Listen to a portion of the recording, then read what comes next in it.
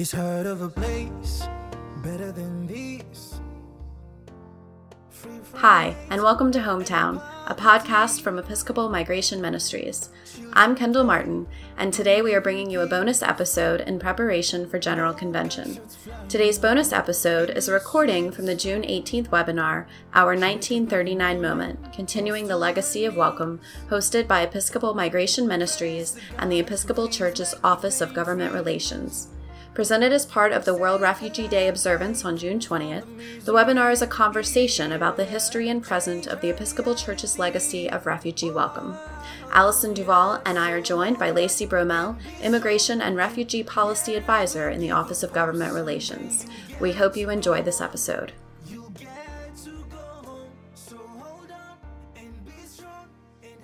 Welcome. This is our 1939 moment, continuing the legacy of welcome. I'm Allison Duvall, the Manager for Church Relations and Engagement for Episcopal Migration Ministries, or EMM, and I'm speaking to you today from Lexington, Kentucky. Hi, I'm Lacey Bromell, the Refugee and Immigration Policy Advisor in the Episcopal Church's Office of Government Relations, coming to you from Washington, D.C. And I'm Kendall Martin, Communications Manager for Episcopal Migration Ministries, and I'm coming at you from Richmond, Virginia. Thank you all so much for being here today. Today's webinar is also being recorded for later production into a podcast episode, which will also be called Our 1939 Moment. We really hope you'll check out EMM's podcast. It's called Hometown, and you can find it on Apple Podcasts, Google Play, Stitcher, and SoundCloud. You can find each episode and connected blog posts on our social media, on Facebook, Instagram, and Twitter. We are EMM Refugees. You can also find the episodes on our website, which is www.episcopalmigrationministries.org/blog.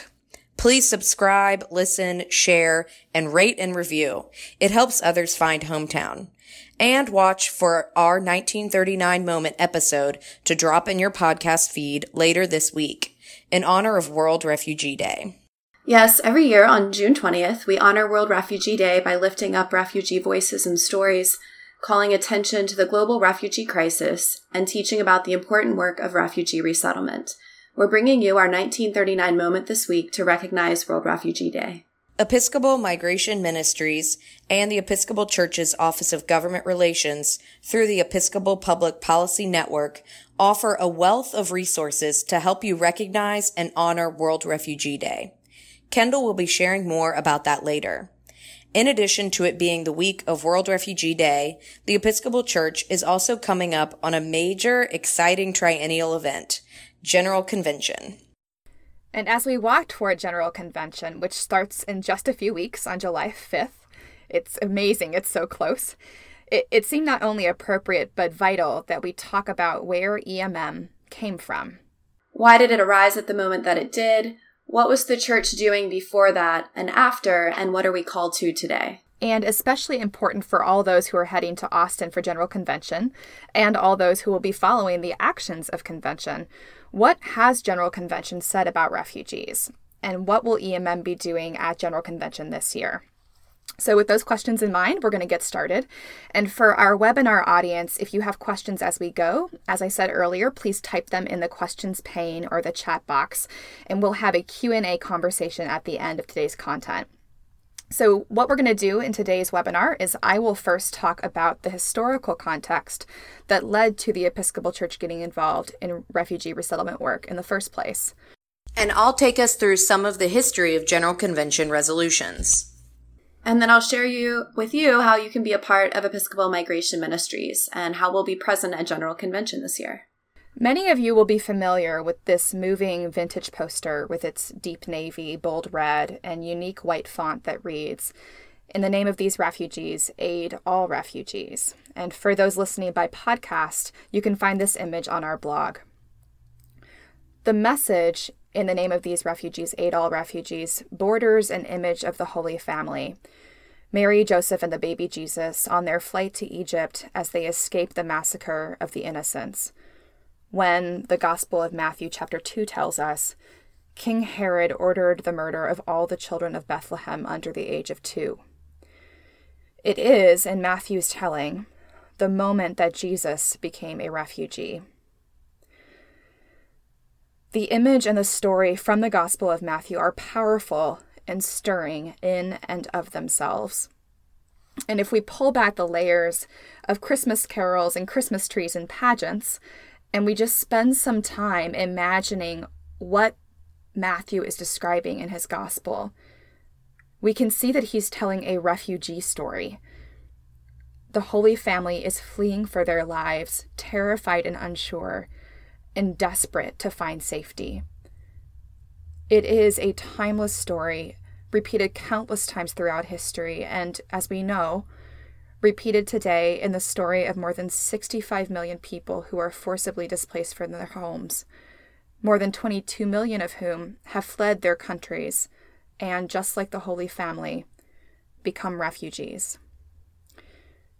But today we don't want to focus so much on the story from the Gospel of Matthew and its desperate drumbeat throughout history. What we really want to focus on is the context in which a group of Episcopalians 80 years ago felt compelled to create and share this poster in the first place.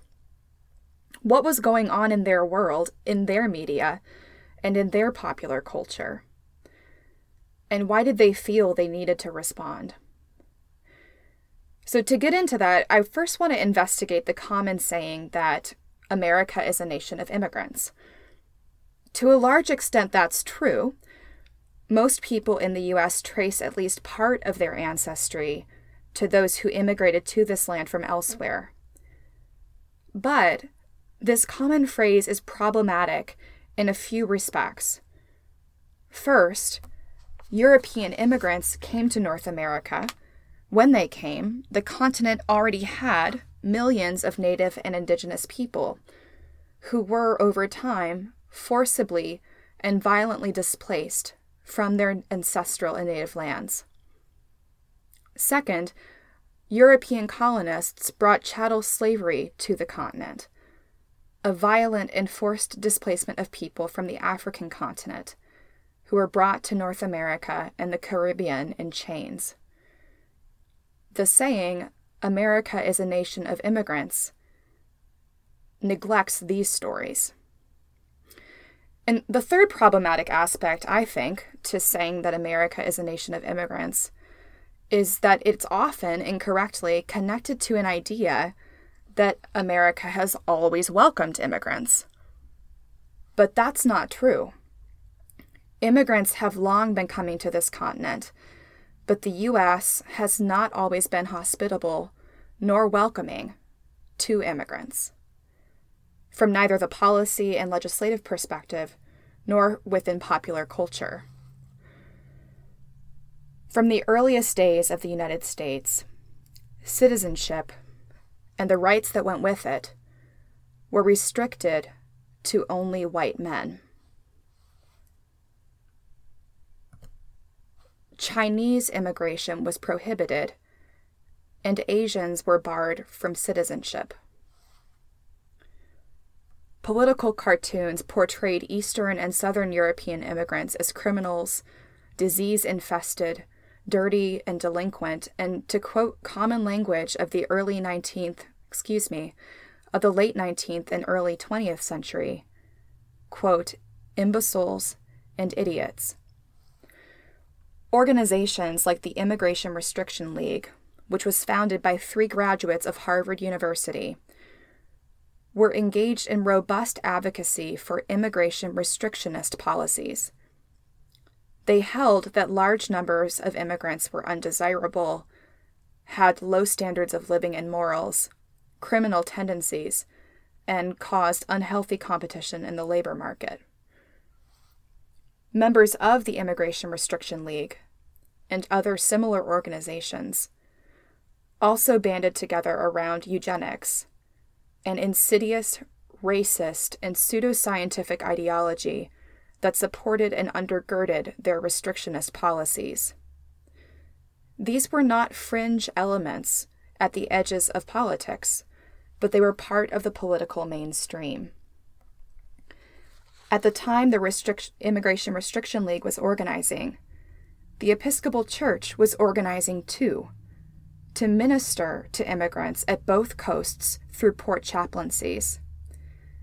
The Episcopal Church created a Bureau of Immigration to minister to new arrivals, oftentimes Europeans who were escaping totalitarian and oppressive regimes. As the Reverend Thomas Burgess, the secretary of the Church's Bureau of Immigration, said, "Our American church itself needs the richness of spiritual life that will come from the effort to provide for men and women of every race. These foreign neighbors of ours have as much to give us as we have to give them. They can make this church really American." Even as the Episcopal Church and others were ministering to new arrivals, who were finding work learning English, integrating, and becoming Americans themselves, immigration restrictionists were a powerful political force. They seized upon Army IQ tests to demonstrate to Congress the threat that immigrants posed to the nation. Based on testimony about the feeble-mindedness of immigrants and within a culture consumed by anti-immigrant fervor and this racist pseudoscience, in the 1920s, Congress passed a number of immigration restrictionist laws: the Emergency Quota Act of 1921, the Immigration Act of 1924, and the National Origins Formula of 1929. The Immigration Act of 1924, also called the Johnson-Reed Act, limited the number of immigrants allowed entry into the U.S. through a national origins quota. The quota provided immigration visas to 2% of the total number of people of each nationality in the U.S. as of the 1890 census. It also completely excluded immigrants from Asia. As Matthew Fry Jacobson said on PBS's The First Measured Century about the 1924 Act, quote, "By going all the way back to 1890, it cut out from the calculations all those millions who had arrived after 1890. What it does, in fact, is cut out exactly the people who the eugenicists were most afraid of. So while it's called a National Origins Act, it is really very much a Racial Origins Act," unquote. The National Origins Formula of 1929 further restricted immigration, capping annual immigration to 150,000. Now, I give you all this background because it's important to understand as we walk toward the moment the Episcopal Church took a stand. These were the laws that were operative in the United States as Hitler and the Nazi regime were rising in Europe, and as Hitler began to implement his own vast program of eugenics. Hitler had closely studied U.S. eugenics, and strong professional relationships developed between U.S. eugenicists and their Nazi counterparts. As the Nazi eugenics program turned to euthanasia and mass murder, those targeted by the Nazis desperately tried to escape Europe. However, the United States was only recently done with its own eugenics fervor. Immigration restrictionist policies were still on the books, and anti-Semitism was prevalent.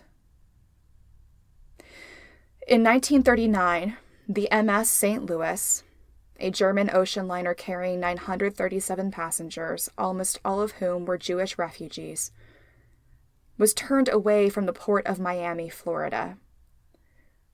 The ship was forced to return to Europe, where more than a quarter of its passengers died in the Holocaust. It was in the years surrounding this event that Episcopalians began to speak out vigorously. The Right Reverend Henry Hobson, then the Bishop of the Diocese of Southern Ohio, said, "As Christians, we can only take one stand. We can act as sponsors for individuals or families fleeing Europe. We can sign the necessary affidavits so that these refugees can be admitted under the quota. We can give generously for their maintenance and relief. We can stand firmly in opposition to the voice of the devil heard in the anti-Semitic propaganda, which is such an insidious evil in our midst. We can show a willingness to make a real sacrifice without whimpering, as we show forth Christ's love for these great sufferers of our day. To come full circle to where we began, it was in 1939 that the people in the Episcopal Diocese of Southern Ohio created this iconic poster in the name of these refugees, Aid All Refugees. The same year the U.S. turned the St. Louis away, the Episcopal Church claimed its place in the work of refugee welcome and advocacy, and proclaimed loudly, in a culture of fear and othering, that we welcome refugees and immigrants as we would welcome Christ. It's easy to look back on parts of this history with the remove of decades and condemn the policies, the misunderstanding, the fear. But this webinar is called Our 1939 Moment because we need not only look at our past, but we need to be aware of what's going on in this present moment, our 1939 moment.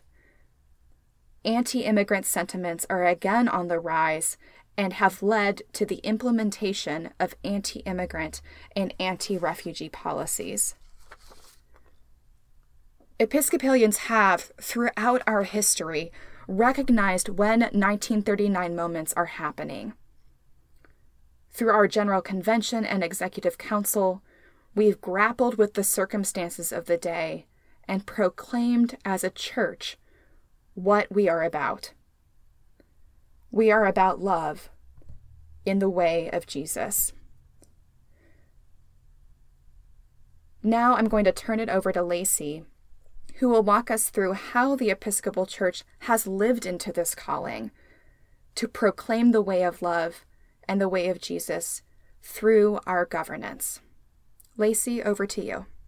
Thank you, Allison. I will be covering the history of General Convention and Executive Council resolutions on refugees and how the Episcopal Church puts these policies into action. I will start by sharing a bit of history about General Convention itself. The General Convention is the governing body of the Episcopal Church that meets every 3 years. This July, we will be gathering at the 79th General Convention. The first was held in Philadelphia in 1785. The structure of the convention is much like that of our U.S. Congress. It is a bicameral legislature that includes the House of Deputies and the House of Bishops, composed of bishops and deputies from each diocese. During its triennial meeting, deputies and bishops consider a wide range of important matters facing the church, from decisions on the budget to the Book of Common Prayer, to policies on social issues like refugees and immigration. In between General Convention years, there is what's called Executive Council. Executive Council's mandate is to oversee the execution of the program and policies adopted by the General Convention. That includes serving as essentially a board to the Domestic and Foreign Missionary Society staff, overseeing finances, and also passing resolves on social issues such as refugee and immigration issues. So what are all these policies that have been passed by General Convention and Executive Council, and how can you find them? You can find all acts of convention or resolves of Executive Council on the website of the Archives of the Episcopal Church at www.episcopalarchives.org. You can do a word search or explore by year if you like. I won't be listing resolutions wholesale today, but I encourage you to check out the resolutions on refugees and immigrants yourself. The Archives of the Episcopal Church recently released a report detailing our church's history in this field of refugee and immigrations, and they wrote, "While specific advocacy goals change in response to world events, it is clear the Church has a history of conscientious care for the welcome, safety, and support of individuals who immigrate to the United States, particularly those who come as a result of war, persecution, or natural disaster. members of vulnerable populations such as women, children, and racial, religious, and other minority groups have been especially elevated in the Church's public advocacy efforts." End quote. General Convention resolutions on refugees date as far back as the 1930s, calling for the loosening of restrictive and racially discriminatory immigration policies that Allison just mentioned. With the huge increase of displaced persons after World War II, the Church founded the Presiding Bishops Fund for World Relief, which today has split into Episcopal Relief and Development and Episcopal Migration Ministries. Much of the resolutions around the 1940s and 50s were urging parishes to participate actively in sponsoring refugees for resettlement through that office, and continuing to decry discriminatory and restrictive immigration policies. From the 1960s into the 1980s, the focus of the U.S. and Episcopal policy was on responding to the high numbers of refugees from Southeast Asia, urging both continued local engagement on a parish level and urging the President of the United States and the leadership of the U.S. Congress to support generous and humanitarian refugee policy. In the 1990s, the Church issued several resolutions reiterating that the U.S. should maintain a just system of asylum for persecuted persons seeking safety in the U.S., uphold a generous program of refugee resettlement in response to global need, and apply its refugee policies in a uniform and equitable manner without regard to the nationality, race, or creed of those seeking refugee status. And in October 2001, in resolve titled Response to September 11th, Executive Council included a statement urging that the tradition of offering safe haven to refugees and asylum seekers be respected, and that we should not permit security-based procedural safeguards to impinge upon the rights of asylum seekers based on their country of origin, race, ethnicity, or religion. And in 2015, General Convention passed resolutions calling for continued support for asylum seekers fleeing Central America and calling for an end to family detention and urging alternatives to detention as a whole. Beyond these examples tied to specific moments in history, we can see resonant themes as well. Resolutions have uplifted our connections to the Anglican Communion in addressing refugee situations. But we also have strong resolutions on international development and addressing root causes, so these displacement crises are prevented from happening in the first place. The Episcopal Church is clear and firm about how we feel about refugees based on these resolutions. So how do we fulfill our commitments to these lofty ideals? Advocacy has taken place throughout the Church in many different forms over many different 1939 moments. One piece of it I want to share today is advocacy with the Office of Government Relations. The Office of Government Relations represents the policy priorities of the Episcopal Church to the government in Washington, D.C. We aim to shape and influence policy and legislation on critical issues, highlighting the voices and experiences of Anglicans and Episcopalians globally. Everything we do is based on a General Convention or Executive Council resolution, which means that the work of General Convention and Executive Council directly determine what it is that we do in our office. The Office of Government Relations was established on Capitol Hill in 1978, so we have been around for 40 years. Our work of advocacy in OGR is largely relationship building and behind-the-scenes work. We are representing the values of the Church, and that means we are looking for policies that protect those who are poor and hungry, the marginalized, and the vulnerable. We do this advocacy through meetings with members of Congress and their staff, submitting testimony on bills, and much more, including supporting Episcopalians in their work of advocacy. The Episcopal Public Policy Network, which is a grassroots network of Episcopalians engaged in advocacy, began shortly after the office was established, and it continues to be a key way that we reach out to and equip Episcopalians. We equip Episcopalians to engage in federally focused advocacy on issues important to the Church. Again, in other words, where we have General Convention or Executive Council resolutions. Advocacy involves educating policymakers and legislators and asking them to support particular programs, initiatives, or legislation.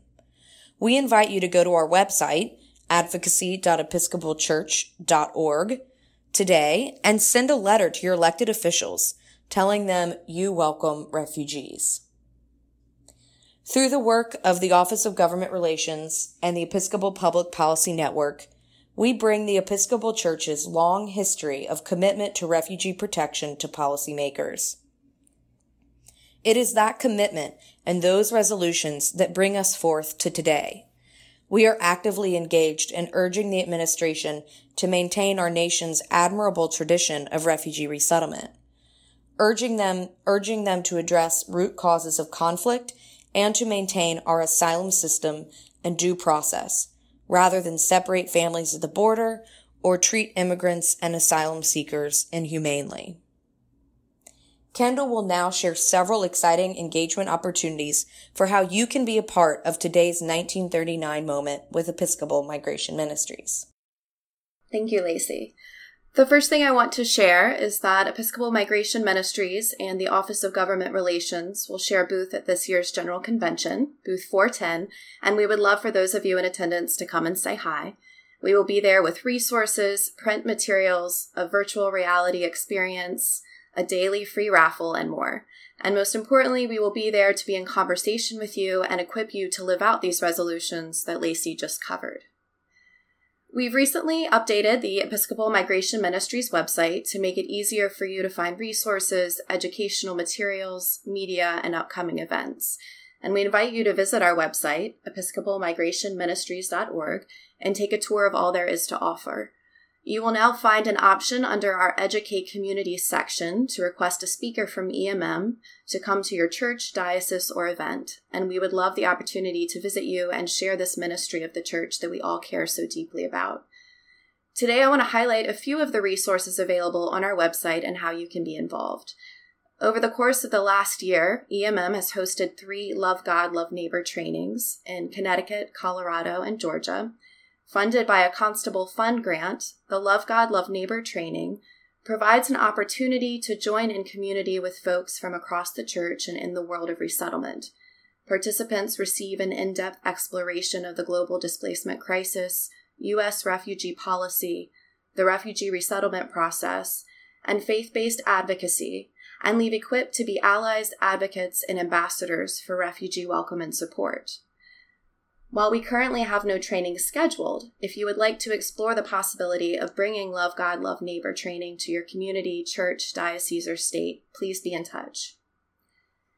This year, we participated in Forward Movement's Good Book Club initiative, an invitation to all Episcopalians to read the books of Luke and Acts during Lent and Easter 2018, with the launch of our Hometown podcast. We just recently wrapped our first season and will be releasing periodic episodes during the coming summer months.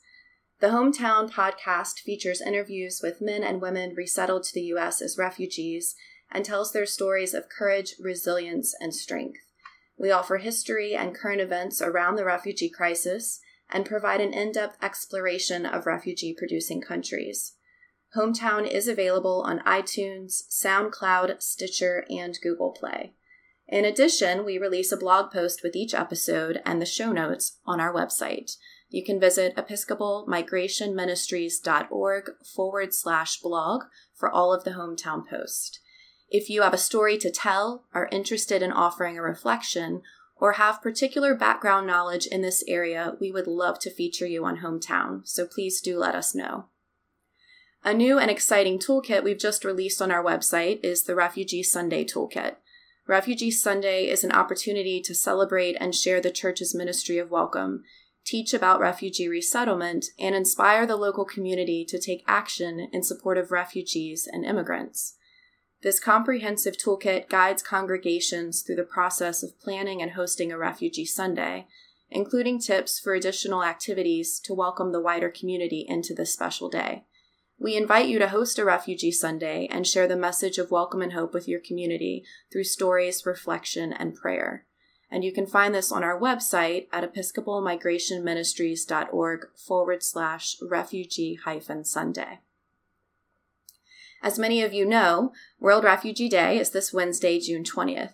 On our website at episcopalmigrationministries.org/World Refugee Day, we offer resources, toolkits, and ideas for how to get involved and celebrate the strength and resilience of refugees worldwide. This year, we partnered with Point of View, the nonfiction film section of PBS, to offer a way for folks to host their own free film festival in honor of World Refugee Day. They offer a selection of films about the refugee crisis from different vantage points around the world. We invite you to take advantage of this opportunity anytime this year as a way to engage your community or church. Each film also comes with a discussion guide and questions to facilitate a conversation. We also invite you to share the presiding bishop's World Refugee Day message. Join us on social media on World Refugee Day and use the hashtags WRD2018, Support Refugees, and Refugees Welcome. And finally, in this time of great need for refugees, we ask you to consider making a donation to the ministry of Episcopal Migration Ministries. Our website offers ways to give a tax-deductible donation through a direct gift or through a gift for welcome for a friend or family member. You can visit episcopalmigrationministries.org/give or text EMM to 41444. Thank you in advance for gifts that do so much. This is good and holy work that you help make happen, and every dollar you give is used to make a difference in people's lives and give the gift of hope. We ask you to dig deep. Our prayer for all of you is that as you are moved to give and share, you will know that the gifts you make are saving lives. Thank you. And don't forget to come by booth 410 at General Convention. We would love to see you. So now I'm going to turn it over to Lacey for a question and answer opportunity. And if you have a question but have not yet submitted it via the chat box, please do so. Thank you, Lacey. Thank you, Kendall. And thank you all again for being here today to join our 1939 Moment webinar. We encourage you to enter your questions either through the question box by typing them there or typing them in the chat box, and we will begin to take them now. So anytime if you have a question or maybe want to share something your church is doing on this issue already, we'd love to see that. We have one question already that says, I'm interested in the work of EMM. Is it only advocacy and education, or what other opportunities for engagement are there? Allison or Kendall, would you like to take that? And while we're answering that, I encourage you all to jump on in and ask some questions. This is Allison. I'm happy to start, and then maybe Kendall can fill in. And it looks like another question came across that might go to Lacey after this. So Episcopal Migration Ministries since 1988 has been a refugee resettlement agency. We are a ministry of the Episcopal Church. We're not a separate entity. And as the Episcopal Church, through our department, we also partner with the federal government, with the State Department to resettle refugees.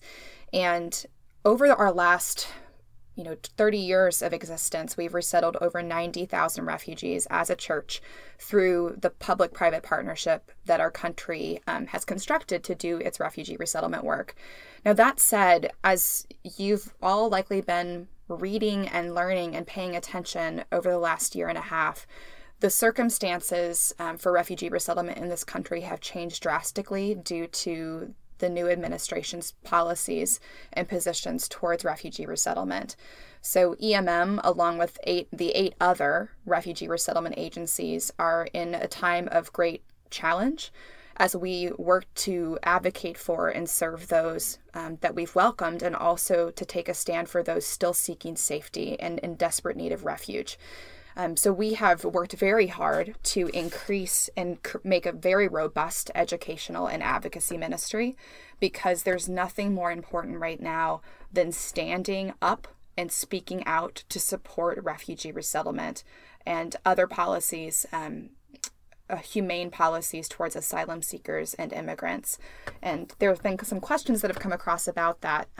So I know Lacey will probably field those. But Kendall, do you want to add anything about EMM's ministry? I think you covered it, Allison. In addition to being a resettlement agency, we are working actively with promoting advocacy and education. And so we would love for you to visit our website and explore all the resources and media that we have to help you in that way.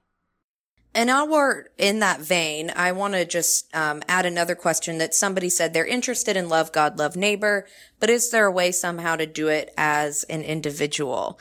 This person is going to be at General Convention, which is excellent, and they should come on by to booth 410 to talk with EMM and the Office of Government Relations. But maybe could you speak a little bit more about Love God, Love Neighbor before we maybe move to a different topic? Sure, I'd be happy to. So Love God, Love Neighbor is seeking partners, dioceses, provinces, congregations, or organizations who'd like to partner with us to host another Love God, Love Neighbor training. We've heard from folks in Chicago that there's some interest. We've heard from churches in Texas. So we're seeking partners because the grant that funded the first 3 trainings has ended. So yes, there will be ways for an individual to attend a Love God, Love Neighbor after we find some partners who are willing to bring it and be a host. So stay tuned. As soon as we get some training scheduled with partner dioceses or organizations, we'll be publishing that on our website and promoting it widely. Excellent. Thank you. So one of the other questions was asking for concrete ways to help with the situation at the border. I'm imagining speaking specifically about the family separation that we're seeing there. So I'm happy to answer that question because the Office of Government Relations is working with Episcopal Migration Ministries to partner. We currently have an action alert on our website on advocacy.episcopalchurch.org, where we're encouraging Episcopalians to send a message to their members of Congress and ask them to urge the administration to stop this practice of family detention and to uphold the sanctity of asylum. Many of these individuals are asylum seekers, and it is legal to come to the United States and to seek asylum. And so we're encouraging that the administration is respecting these individuals' right to seek asylum and to not expose them to further trauma and harm by separating them from their children. So we have that action alert. The presiding bishop has also issued a statement, and we are actually hosting a vigil here in Washington, D.C. this Thursday, June 21st. From 9 a.m. to 9 p.m. It's the longest day of the year. It's the solstice. And so we will be joining a community of faith in Washington, D.C. to bring attention to the fact that any day a parent is separated from their child is a day too long. So look out for more information from that. I encourage you, if you don't already receive emails from the Episcopal Public Policy Network, that's the best way to stay in touch with us and to follow us on social media, which we will be I think it'll be on our next screen here about social media to share, to follow the Episcopal Public Policy Network or at the EPPN. We'll also be showing you links. I know some folks, there are many different ways to help, but if you do want to donate, right now we're assessing needs from our partners in Texas. CARA is an excellent partner. That's C-A-R-A, all capitals. KIND, Kids in Need of Defense, all capitals K-I-N-D. Most of those are legal services because we believe that is what's needed right now. But again, we are working with our partners in Texas to determine, and in other states as well, to determine what is most needed. But right now we believe that advocacy towards elected officials so that they are hearing that we do not support this policy and having public outcry, having vigils. So we're doing our vigil in Washington, D.C. You could host a vigil in your community, and we certainly hope that you do so. So thank you for those excellent questions. It's definitely top of mind as we're seeing these images and hearing these stories of mothers and fathers being separated from their children. We do have another question about other activities being planned at General Convention that folks could join maybe beyond the booth. Will there be any other engagement opportunities that EMM will be hosting to further educate folks and engage them at General Convention?